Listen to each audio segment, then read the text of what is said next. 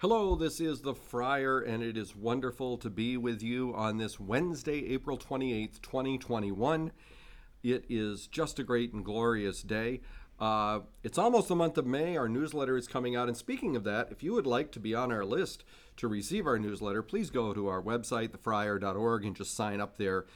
There's a form at the top of the page where you can subscribe to our website, and that puts you on the list to receive our monthly newsletter.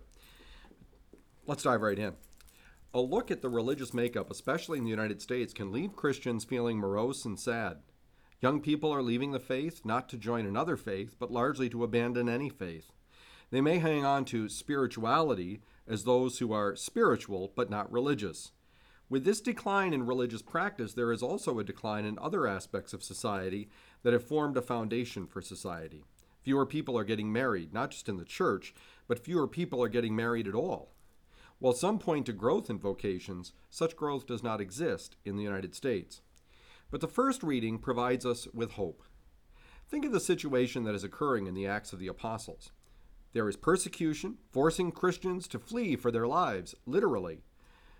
But does this crush the faith? Far from it. We read, "The word of God continued to spread and grow."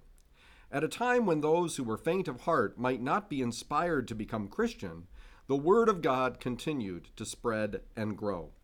So rather than cause us sadness, perhaps the appropriate attitude for people of faith is to look inward, to ask the Holy Spirit what we can do to facilitate the growth of the faith around us. I need to challenge myself. Do I authentically desire to share the faith that means so much to me? Do I seek to imitate in a gentle way those types of conversations about faith that make people feel I will listen and care? Do I provide hospitality when I see people I do not recognize in my church? Do I make them feel welcome? I know I do not do this often enough. Do you do any of these things? Perhaps the reason for people leaving the faith and the decline in priests is that we have kept the beauty, the power, the love of God that has changed our lives too much of a secret. Maybe, people have become too familiar with scandals and parish closings, sad statistics that have not been very positive. People who believe in Jesus, people who, because of their faith, care for the poor, the sick, the vulnerable, the outcast, the refugee, the migrant.